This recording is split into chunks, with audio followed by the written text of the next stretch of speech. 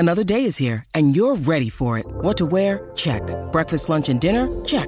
Planning for what's next and how to save for it? That's where Bank of America can help.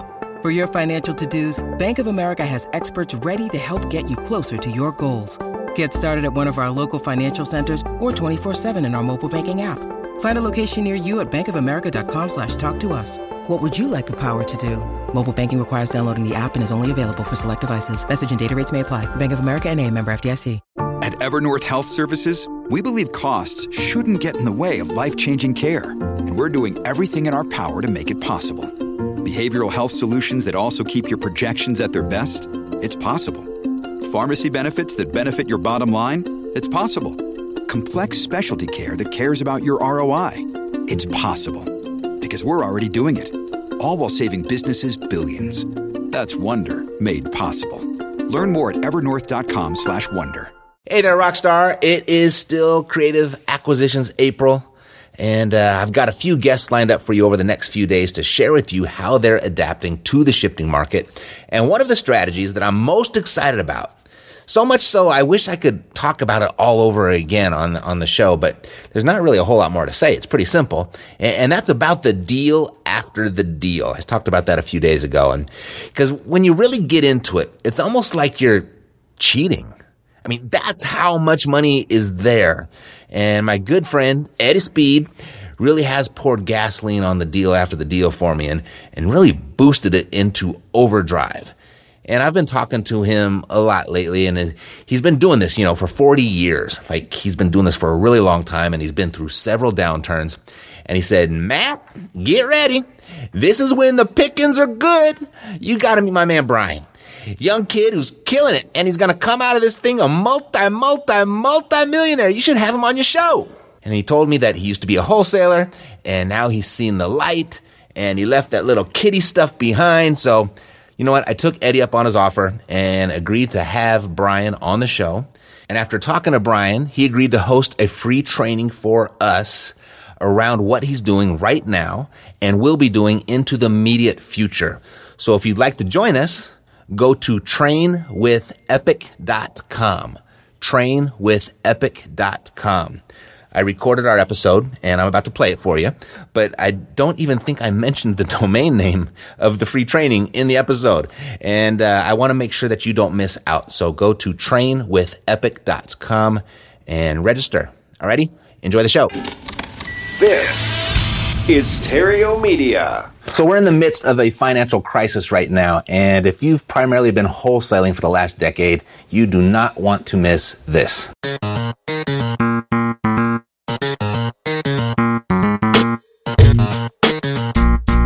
Success in real estate has nothing to do with shiny objects. It has everything to do with mastering the basics. The 3 pillars of real estate investing: attract, convert, exit. Matt Theriault has been helping real estate investors do just that for more than a decade now. If you want to make money in real estate, keep listening. If you want it faster, visit reiace.com. Here's Matt. Hey, Epic Investor. It's Matt Theriault from Epic Real Estate, where we show people how to invest in real estate with an emphasis on retiring early. This is the Epic Real Estate Investing Show. If this is your first time here, really glad that you found us. Make yourself at home. And if you like what you hear, make sure you hit the subscribe button before you go.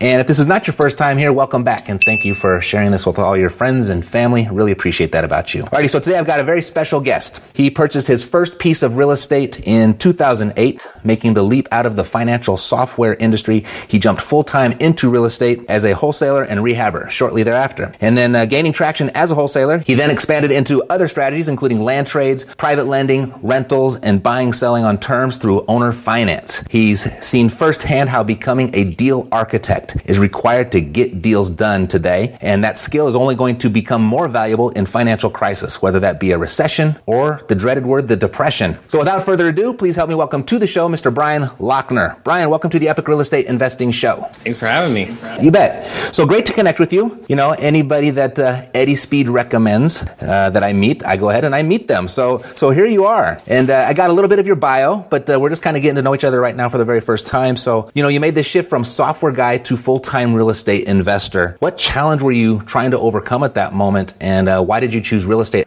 So this is one of those, I think it's a more common story than not, but basically I was working for a company and went into work one day and they were basically like, hey, you don't work here anymore. And I was like, okay, great, right?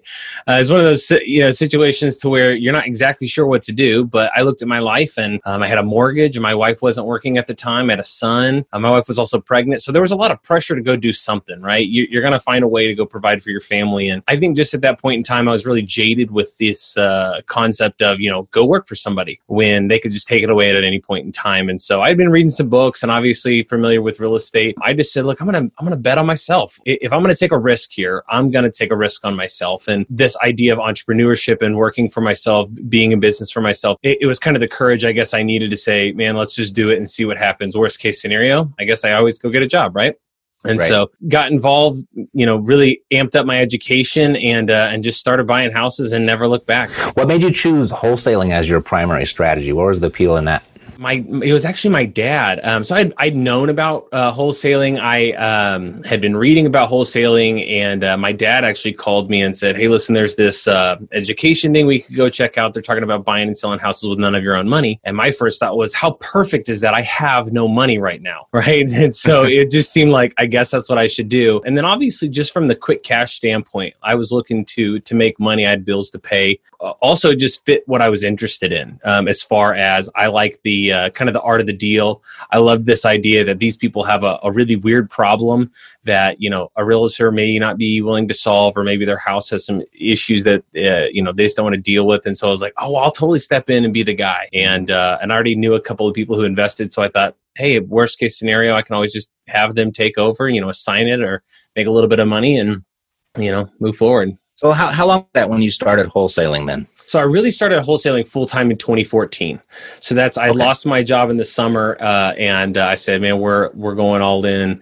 Let's do this thing. And I did 21 deals my first year. After the first one, it was just about getting a deal done, right? That first deal is obviously so important.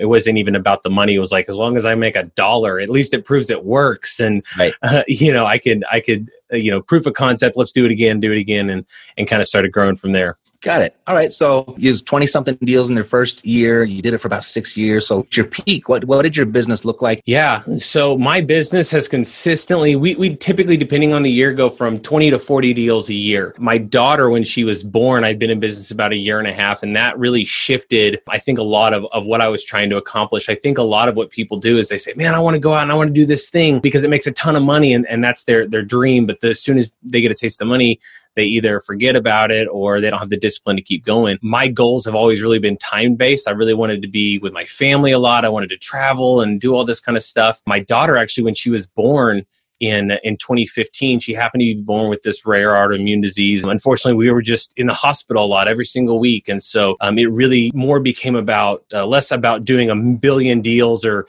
figuring out how to make $100 million and more about how do I automate this business? How do I replace myself in this? And so kind of starting that process of getting a kind of an assistant to start doing the lead management side, eventually bringing on acquisitions guy, and really kind of running that from afar while I was with my family. And that's really what it came to be about, is just pay the medical bills, pay my bills, save up and have some money to invest in the future. And then as my daughter got better, it was like, man, do I really enjoy managing people? That was right around the shift of like 2018 timeframe when the market was also shifting. And so it was just kind of trying to figure out, well, what do I want to do? Do we double down on acquisitions and marketing and that kind of stuff? I had grown a really large buyers list. And kind of during that period when my daughter was really sick, I just got really blessed that my buyers list really blew up from, we were doing a lot of marketing for buyers, but also I had just a ton of relationships with wholesalers. And so a large chunk of our business was really just all of these wholesalers saying, hey, I got a deal, but I don't have any buyers. Can you move it for us?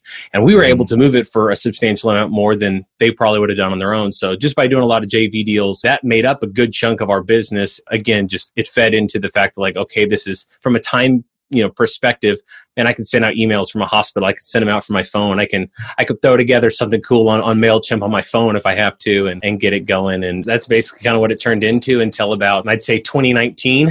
I kind of said, man, things are different. I spend $1 in marketing and I don't get what I used to get. Right. So this is like where I think Eddie really wanted us to connect, because you were this full-time wholesaler. You had this great wholesaling business. And then you made this shift, right, into more of the creative structures and becoming a deal architect, as Eddie puts it. Yeah, I think you're just going right into that. What were you dealing with, or what opportunities did you see that had you make this shift? So when you look at when I met Eddie in 2016, and I was wholesaling, and I met him like at one of these, real estate groups, and he's like, Brian, you got to do this. I can't do the Eddie impression. I can't even though I hear him talk all the time. But, he said, Brian, you got to get this creative financing thing down. You got to add this into your business. I think it would really change things. And I must have just missed something in the presentation, because all I really heard was, notes, and I kind of misunderstood. It sounded like it was for people in retirement. And so maybe I was tuned out. Maybe I had too many drinks, from the free bar. I don't really know. But he said, Brian, you got to get involved. And I said, Eddie, and this just shows you what happens when you're a new business owner. That arrogance almost comes out. And I was just like, Eddie, listen, I got a lot of buyers. I got people bringing me deals. Wholesaling's working right now in 2016. I don't see the problem. Maybe you're right, but I think what I got going on is fine. And it wasn't that arrogant, obviously. But when I look back, I said, that's probably what was happening in my head. Mm-hmm. And sure enough, 2018, 2019 came along, and I said, oh my gosh, I thought of Eddie's speed. And I'm thinking, wait a minute. He's probably right. He's been doing this for 40 years. He's done 40,000 deals. Like, I should probably really listen. And so got back in contact, and creative finance really became the thing. If it's really about, hey, there's a lot of competition, and that's this giant elephant in the room that like maybe we're not talking about. And then on top of that, my marketing dollar getting squeezed, and now I'm losing all these leads, or I'm getting a lead, but I'm not getting a deal out of it. I have to make a change. I got to do something different. And that's where Eddie really does well, is buying on terms, using creative financing, and really being able to outbid any competitor that you're coming up against, and just access to deals. So that's really was the big shift. That was the catalyst to say something is happening in the market. I either have to adapt or I'm going to die, right? And creative financing for me was the solution. So that was a couple years ago. How has that impacted you professionally? Yeah, so on the creative financing side, obviously just a lot more access to deals. But really what Eddie has gotten me in the last 6 months is really on the notes side, and understanding performing notes, non-performing notes, and how I can take one single asset and break it up into parts and recoup some of my capital. But the other thing that Eddie really offers is the inventory solution. So if inventory was my problem, which 2019 it was, I had to make that shift. Then it became more about, Eddie, how can you help me get inventory? And he said, I've got a solution for you, and it's in the note space. And it's really not that much different than what you're doing. You don't even have to change. He didn't say, stop doing wholesaling, stop doing rehabbing or anything. He just said, add this to your business. Just me, after I saw what I saw, because once you see it, you can't unsee it. One of those things. I said, dude, this is incredible. I want to focus on this. Like, I really want to focus on notes, and I'm going to try to raise capital and kind of go that route. Yeah, similar story is mine. I probably had that conversation with Eddie a few years before that. I was already into creative acquisitions, but just seeing what the note looks like on the back end. So I kind of maintained my front end acquisition creativity, adding that to the back end, the deal after the deal, as he calls it. And it just magnifies and multiplies the ROI. How has that impacted you, I guess, personally? How your daughter is well now? Yeah, my daughter's well. Obviously, in this current month, it's it's homeschooling and that kind of stuff. But realistically, anytime my business can have success, it's going to add back to what my real goal is, which is time, which means I get time with my family. Now, I don't have to stress about the whole, how are we going to make it happen this month? I've been able to ramp down my overhead. I don't need the team as much since I have access to the creative finance side and the note side. I can do that by myself. So I'm using the same amount of time, but I'm still meeting the revenue numbers. And this year, I'll actually really exceed my revenue numbers because of what is being introduced with non-performing notes. It's been really, really great. And now I'm obviously getting to kind of share my passion and my story. Eddie's letting me, go around and tell people about that. Hopefully kind of show other people, don't be Brian of 2016, be Brian of 2020.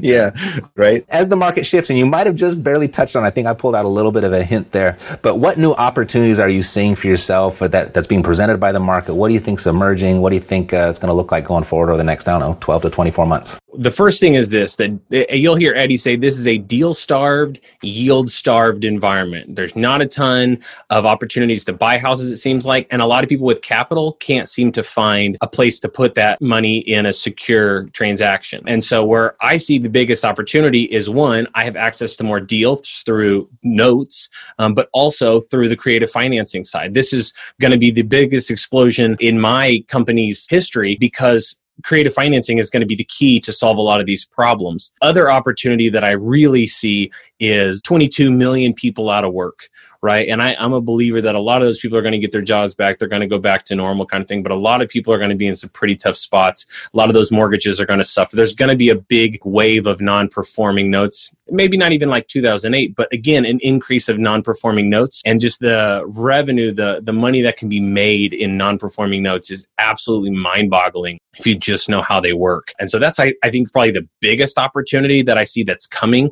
over the next 24 months on the business side. And then obviously on the personal side, going outside and maybe going on a vacation. That's probably a big shift, right? Yeah. I'm never going to complain about too much travel ever again. Right. Start to appreciate what we've got. Well, I couldn't agree with you more. If you would like to go deeper with this to see how Brian is adapting to the shifting market, using creative financing and creative acquisitions, and how he's creatively exiting on the other side of it, how he's become a deal architect without ever having to leave his home to do it. What a great time to have that skill. Well, I've convinced him to do a couple of free trainings for us for how you can become a virtual, emphasis on the virtual, a virtual deal architect, find killer deals and money during a pandemic. So if you like how that sounds, head over to trainwithepic.com. You can pick one of the 2 times there to join us, and he's going to share everything that he knows and how you can make it happen for yourself. Brian, it's been a pleasure, and that's it for today. God loves you, so do I. Peace, blessings, and health, and success to you. I'm Matt Theriault. Yeah, we got the cash flow. Yeah, we got the cash flow. Yeah, we got the cash flow. You didn't know, homeboy, we got the cash flow.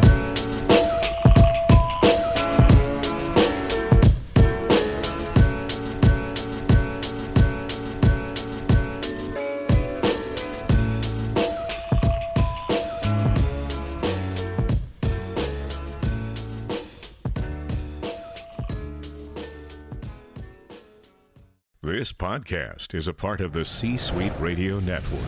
For more top business podcasts, visit c-suiteradio.com.